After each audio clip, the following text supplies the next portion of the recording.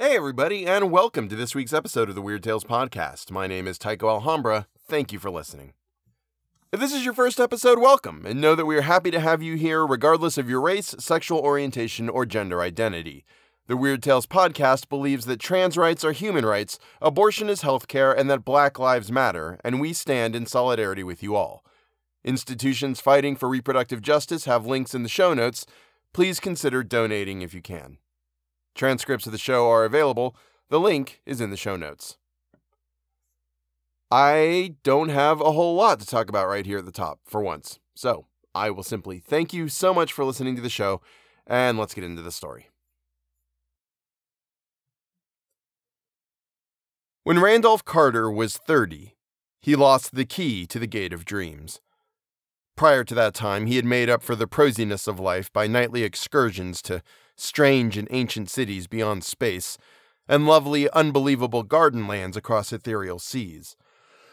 But as middle age hardened upon him, he felt these liberties slipping away little by little, until at last he was cut off altogether. No more could his galleys sail up the river Chronicles, past the gilded spires of Thran, or his elephant caravans tramp through perfumed jungles and Cled, where forgotten palaces with veined ivory columns sleep lovely and unbroken under the moon. He had read much of things as they are, and talked with too many people. Well-meaning philosophers had taught him to look into the logical relations of things and analyze the processes which shaped his thoughts and fancies. Wonder had gone away, and he had forgotten that all life is only a set of pictures in the brain, among which there is no difference betwixt those born of real things and those born of inward dreamings, and no cause to value the one above the other. Custom had dinned into his ears a superstitious reverence for that which tangibly and physically exists, and had made him secretly ashamed to dwell in visions. Wise men told him his simple fancies were inane and childish, and he believed it because he could see that they might easily be so.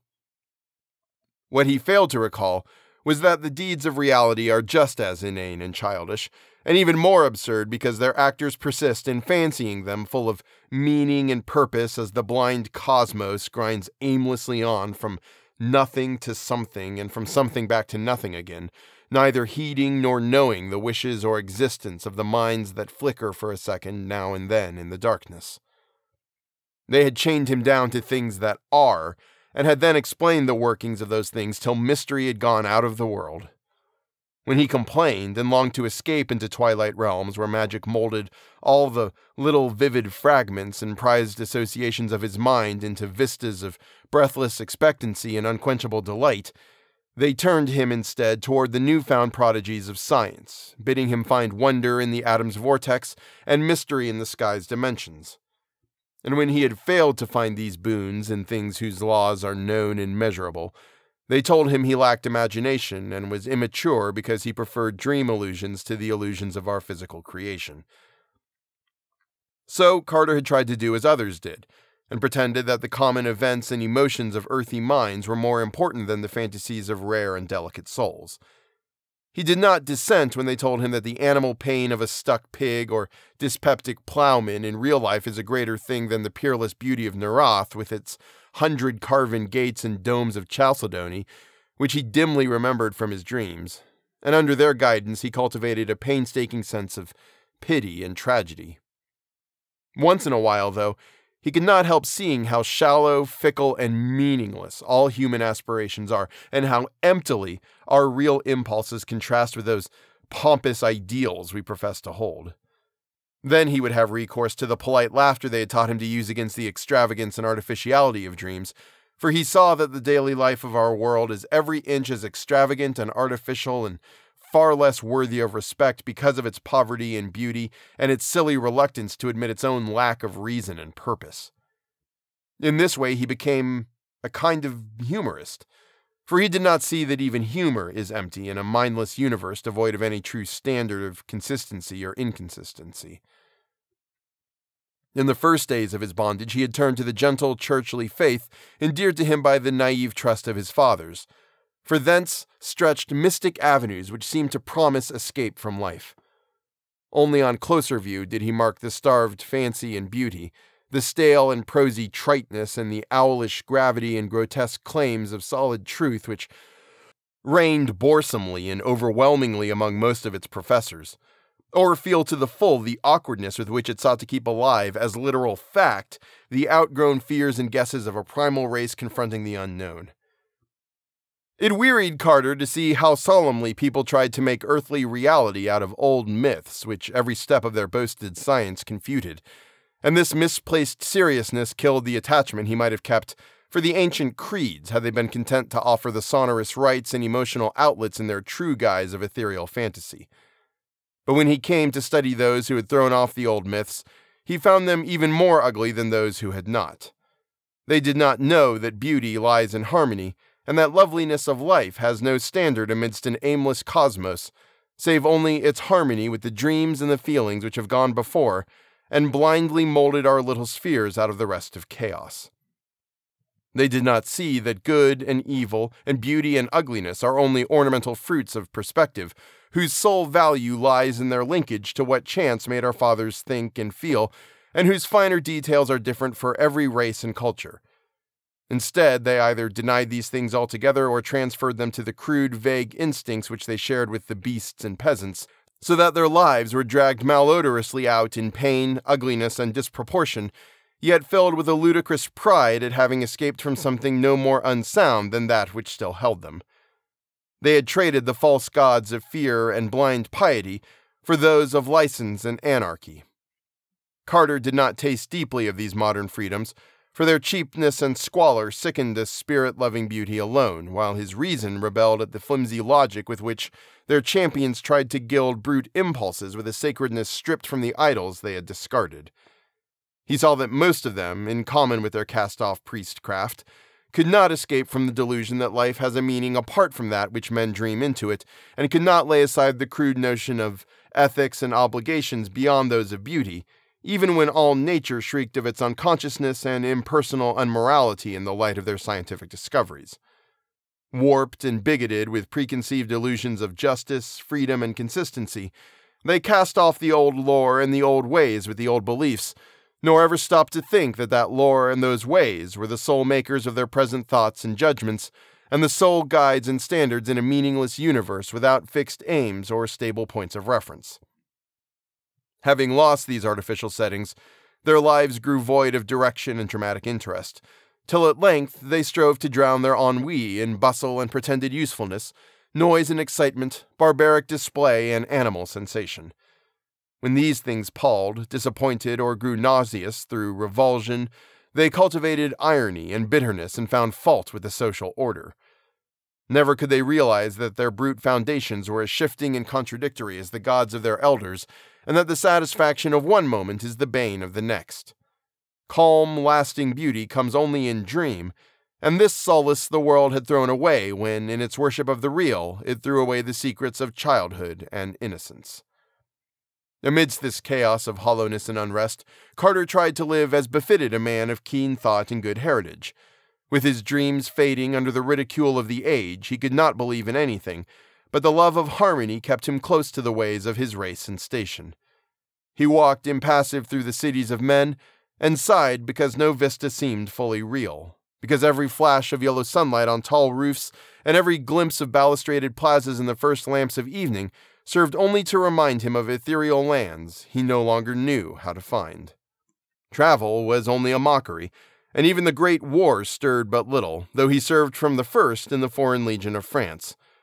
For a while he sought friends, but soon grew weary of the crudeness of their emotions and the sameness and earthiness of their visions. He felt vaguely glad that all his relatives were distant and out of touch with him, for they could not have understood his mental life. That is, none but his grandfather and great-uncle Christopher could, and they were long dead. Then he began once more the writing of books which he had left off when dreams first failed him. But here, too, was there no satisfaction or fulfillment, for the touch of earth was upon his mind, and he could not think of lovely things as he had done of yore. Ironic humor dragged down all the twilight minarets he reared, and the earthy fear of improbability blasted all the delicate and amazing flowers in his fairy gardens. The convention of assumed pity split mawkishness on his characters, while the myth of an important reality and significant human events and emotions debased all his high fantasy into thin-veiled allegory and cheap social satire. His new novels were as successful as his old ones had never been, and because he knew how empty they must be to please an empty herd, he burned them and ceased his writing.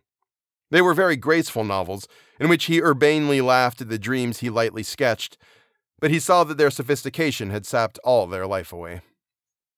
It was after this that he had cultivated deliberate illusion and dabbled in the notions of the bizarre and the eccentric as an antidote for the commonplace. Most of these, however, soon showed their poverty and barrenness, and he saw that the popular doctrines of occultism are as dry and inflexible as those of science, yet without even the slender palliative of truth to redeem them. Gross stupidity, falsehood, and muddled thinking are not dream, and form no escape from life to a mind trained above their level. So Carter bought stranger books, and sought out deeper and more terrible men of fantastic erudition, delving into arcana of consciousness that few have trod, and learning things about the secret pits of life, legend, and immemorial antiquity which disturbed him ever afterward. He decided to live on a rarer plane, and furnished his Boston home to suit his changing moods. One room for each, hung in appropriate colors, furnished with befitting books and objects, and provided with sources of the proper sensations of light, heat, sound, taste, and odor. Once he heard of a man in the South who was shunned and feared for the blasphemous things he read in prehistoric books and clay tablets smuggled from India and Arabia. Him he visited, living with him and sharing his studies for 7 years, till horror overtook them one midnight in an unknown and archaic graveyard, and only one emerged where 2 had entered. Then he went back to Arkham, the terrible, witch-haunted old town of his forefathers in New England, and had experiences in the dark amidst the hoary willows and tottering gambrel roofs which made him seal forever certain pages in the diary of a wild-minded ancestor. But these horrors took him only to the edge of reality and were not of the true dream country he had known in youth, so that at 50 he despaired of any rest or contentment in a world grown too busy for beauty and too shrewd for dream. Having perceived at last the hollowness and futility of real things, Carter spent his days in retirement and in wistful, disjointed memories of his dream-filled youth. He thought it rather silly that he bothered to keep on living at all, and got from a South American acquaintance a very curious liquid to take him to oblivion without suffering. Inertia and force of habit, however, caused him to defer action, and he lingered indecisively among thoughts of old times, taking down the strange hangings from his walls, and refitting the house as it was in his early boyhood. Purple panes, Victorian furniture, and all. With the passage of time he became almost glad he had lingered, for his relics of youth and his cleavage from the world made life and sophistication seem very distant and unreal, so much so that a touch of magic and expectancy stole back into his nightly slumbers. For years those slumbers had known only such twisted reflections of everyday things as the commonest slumbers know, but now there returned a flicker of something stranger and wilder, something of vaguely awesome imminence which took the form of tensely clear pictures from his childhood days and made him think of little inconsequential things he had long forgotten. He would often awake, calling for his mother and grandfather, both in their graves a quarter of a century. Then one night his grandfather reminded him of a key. The gray old scholar, as vivid as in life, spoke long and earnestly of their ancient line, and of the strange visions of the delicate and sensitive men who composed it. He spoke of the flame-eyed crusader who learnt wild secrets of the Saracens that held him captive, and of the first Sir Randolph Carter who studied magic when Elizabeth was queen.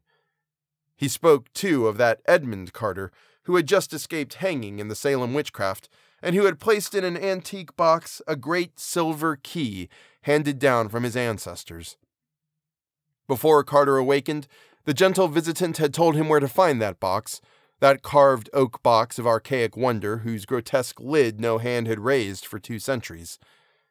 In the dust and shadows of the great attic he found it, remote and forgotten at the back of a drawer in a tall chest. It was about 1 foot square, and its Gothic carvings were so fearful that he did not marvel no person since Edmund Carter had dared to open it. It gave forth no noise when shaken, but was mystic with the scent of unremembered spices.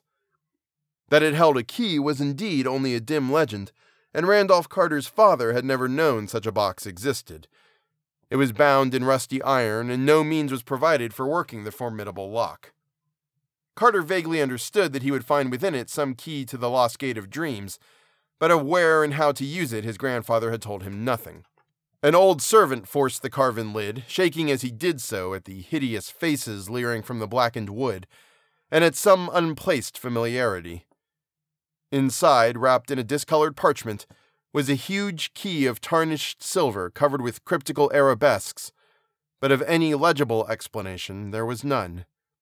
The parchment was voluminous and held only the strange hieroglyphs of an unknown tongue written with an antique reed. Carter recognized the characters as those he had seen on a certain papyrus scroll belonging to that terrible scholar of the South who had vanished one midnight in a nameless cemetery. The man had always shivered when he read this scroll, and Carter shivered now. But he cleaned the key and kept it by him nightly in its aromatic box of ancient oak. His dreams were meanwhile increasing in vividness, and though showing him none of the strange cities and incredible gardens of the old days, were assuming a definite cast whose purpose could not be mistaken. They were calling him back along the years, and with the mingled wills of all his fathers were pulling him towards some hidden and ancestral source. Then he knew he must go into the past and merge himself with old things, and day after day he thought of the hills to the north, where haunted Arkham and the rushing Miskatonic and the lonely rustic homestead of his people lay. In the brooding fire of autumn, Carter took the old remembered way past graceful lines of rolling hill and stone-walled meadow, distant vale and hanging woodland, curving road and nestling farmstead, and the crystal windings of the Miskatonic crossed here and there by rustic bridges of wood or stone. At one bend he saw the group of giant elms among which an ancestor had oddly vanished a century and a half before, and shuddered as the wind blew meaningly through them. Then there was the little crumbling farmhouse of old Goody Fowler, the witch, with its little evil windows and great roof sloping nearly to the ground on the north side. He speeded up his car as he passed it, and did not slacken till he had mounted the hill where his mother and her fathers before her were born, and where the old white house still looked proudly across the road at the breathlessly lovely panorama of rocky slope and verdant valley, with the distant spires of Kingsport on the horizon and hints of the archaic, dream-laden sea in the farthest background. Then came the steeper slope that held the old Carter place he had not seen in over 40 years. Afternoon was far gone when he reached the foot, and at the bend halfway up he paused to scan the outspread countryside, golden and glorified in the slanting floods of magic poured out by a western sun. All the strangeness and expectancy of his recent dream seemed present in this hushed and unearthly landscape, and he thought of the unknown solitudes of other planets as his eyes traced out the velvet and deserted lawns shining undulant between their tumbled walls, the clumps of fairy forest setting off far lines of purple hills beyond hills, and the spectral wooded valley dipping down in shadow to dank hollows where trickling waters crooned and gurgled among swollen and distorted roots.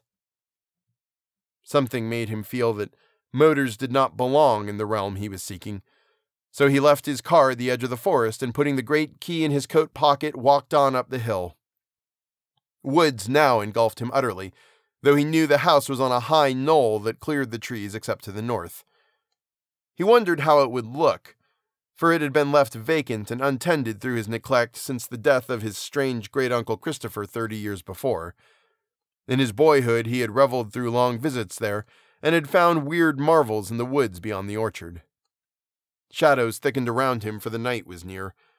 Once a gap in the trees opened up to the right so that he saw off across leagues of twilight meadow and spied the old Congregational steeple on Central Hill in Kingsport, pink with the last flush of day, the panes of the little round windows blazing with reflected fire. Then, when he was in deep shadow again, he recalled with a start that the glimpse must have come from childish memory alone, since the old white church had long been torn down to make room for the Congregational hospital. He had read of it with interest, for the paper had told him about some strange burrows or passages found in the rocky hill beneath. Through his puzzlement, a voice piped, and he started again at its familiarity after long years.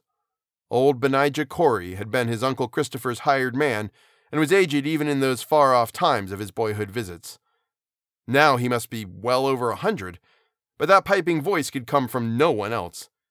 He could distinguish no words, yet the old tone was haunting and unmistakable.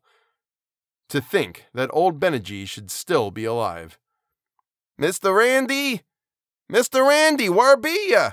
Do you want to scare your Aunt Marthy plumb to death? Ain't she told you to keep nigh the place in the afternoon and get back afore dark? Randy! Randy! Randy!" He's the beatin'est boy for running off in the woods I ever see. Half the time is setting mooning around that snake den in the upper timber. Hey, you! Randy! Randolph Carter stopped in the pitch darkness and rubbed his hand across his eyes. Something was queer. He had been somewhere he ought not to be, had strayed very far away to places where he had not belonged, and was now inexcusably late. He had not noticed the time on the Kingsport steeple, though he could easily have made it out with his pocket telescope, but he knew his lateness was something very strange and unprecedented.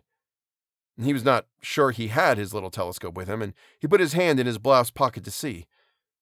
No, it was not there, but there was the big silver key he had found in a box somewhere.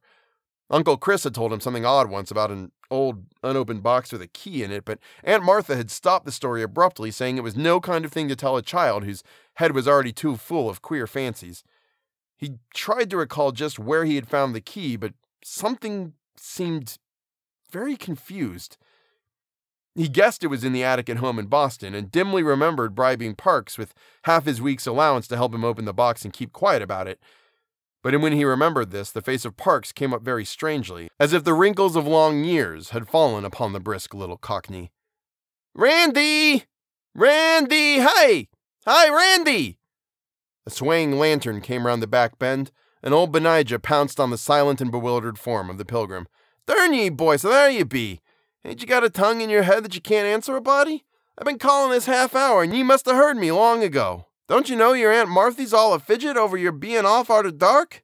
Wait till I tell your Uncle Chris when he gets home. You'd ought to know these here woods ain't no fitting place to be traipsing this hour.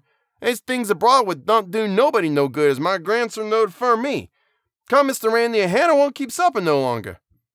Sir Randolph Carter was marched up the road where wondering stars glimmered through high autumn boughs, and dogs barked as the yellow light of small-paned windows shone out at the farther turn, and the Pleiades twinkled across the open knoll where a great gambrel roof stood black against the dim west.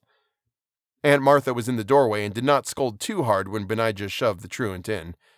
She knew Uncle Chris well enough to expect such things of the Carter blood. Randolph did not show his key, but ate his supper in silence and protested only when bedtime came. He sometimes dreamed better when awake, and he wanted to use that key. In the morning, Randolph was up early and would have run off to the upper timber lot if Uncle Chris had not caught him and forced him into his chair by the breakfast table. He looked impatiently around the low-pitched room with the rag carpet and exposed beams and corner posts, and smiled only when the orchard boughs scratched at the leaded panes of the rear window. The trees and the hills were close to him and formed the gates of that timeless realm which was his true country. Then, when he was free, he felt in his blouse pocket for the key, and being reassured, skipped off across the orchard to the rise beyond, where the wooded hill climbed again to heights above even the treeless knoll. The floor of the forest was mossy and mysterious, and great lichened rocks rose vaguely here and there in the dim light, like druid monoliths among the swollen and twisted trunks of a sacred grove. Once in his ascent, Randolph crossed a rushing stream, whose falls a little way off sang runic incantations to the lurking fauns and agapans and dryads. Then he came to the strange cave in the forest slope, the dreaded snake den which country folk shunned, and away from which Benijah had warned him again and again.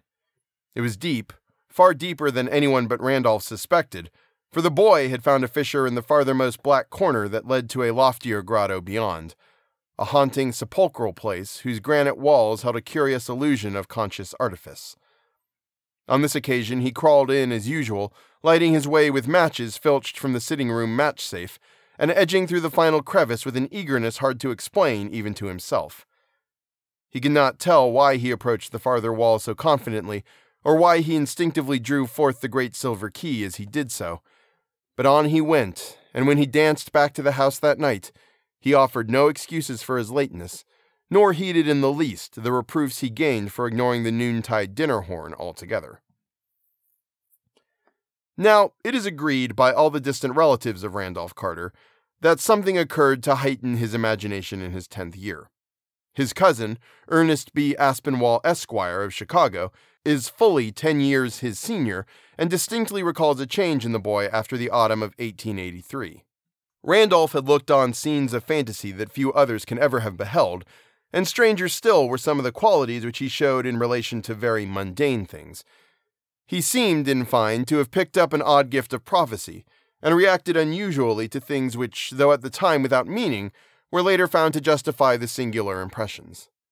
In subsequent decades, as new inventions, new names, and new events appeared one by one in the book of history, people would now and then recall wonderingly how Carter had, years before, let fall some careless word of undoubted connection with what was then far in the future.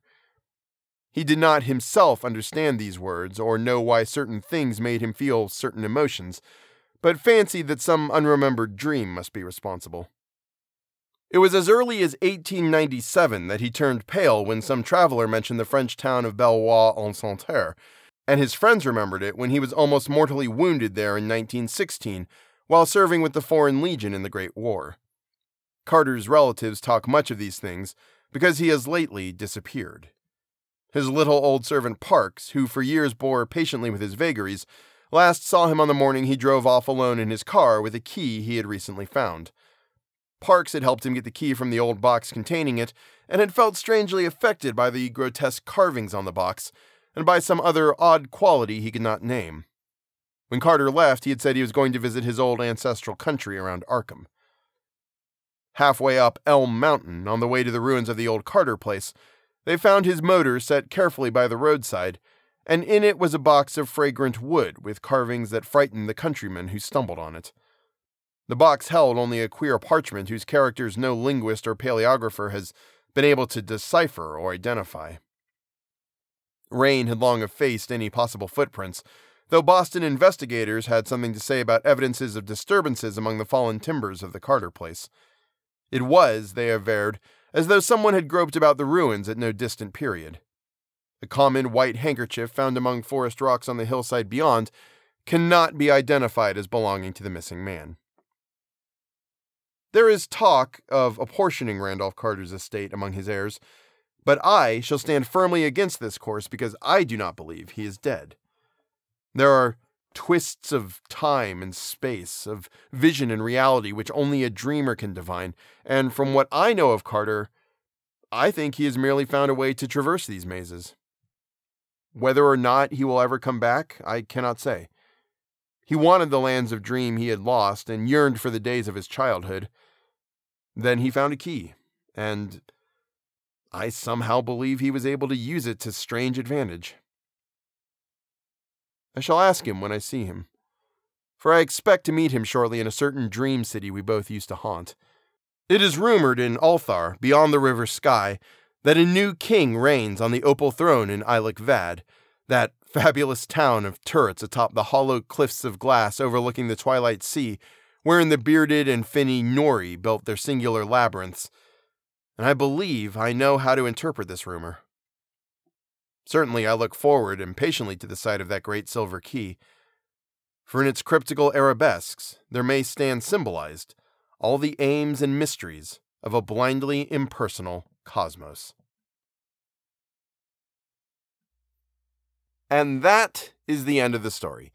If you enjoy the show and want to help support it, please feel free to support me on Patreon. Every dollar goes back into the show and is used to pay guest performers, hosting fees, and the 3 square meals of Japanese Wagyu center-cut fillets my wife and I eat every day. Thank you to Andreas Anderson, Elisa Maya, and Joe Escott for your support.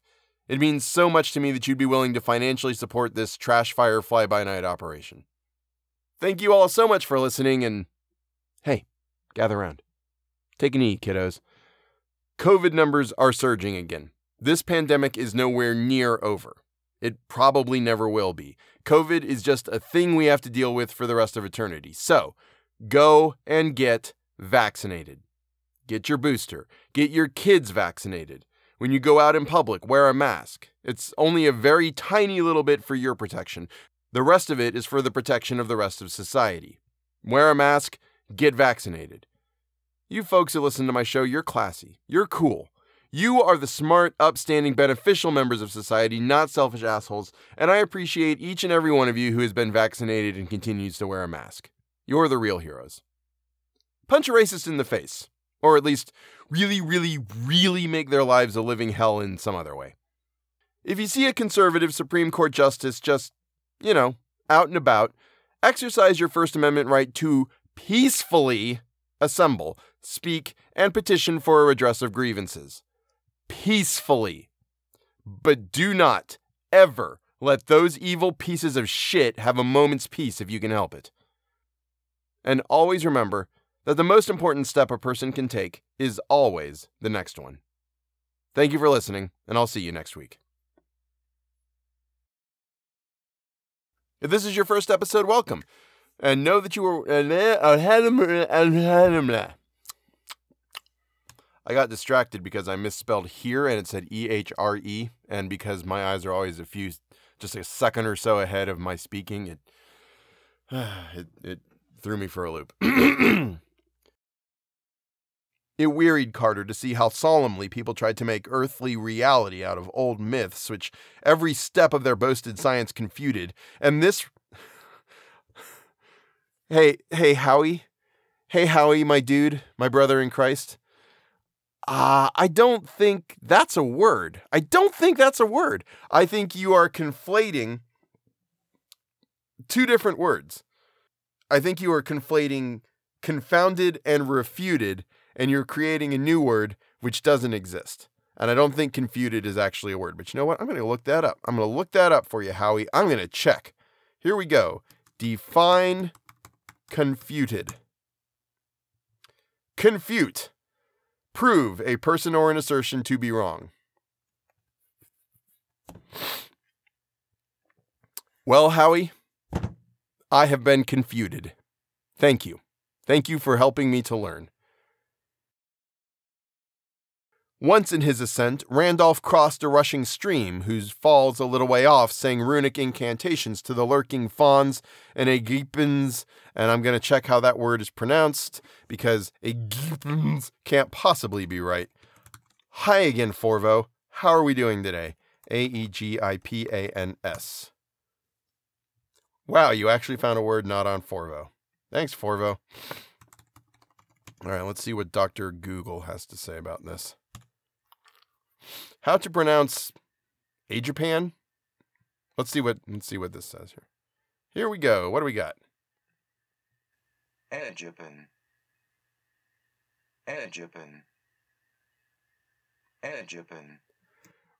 Wow, that's no help at all.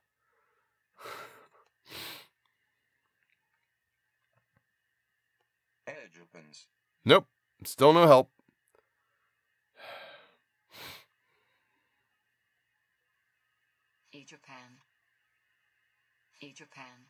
Japan. Going with Japan because that one's easy to pronounce. So, wow, that fan's really going, isn't it? Where was I? Thank you all so much for listening, and hey, gather around. My hat just bumped the microphone. Thank you all so much for listening, and hey, gather around. Take an ease, kiddo. Nope, that's not the right phrase. Thank you all so much for listening, and hey, gather around. Take an ease, kiddos.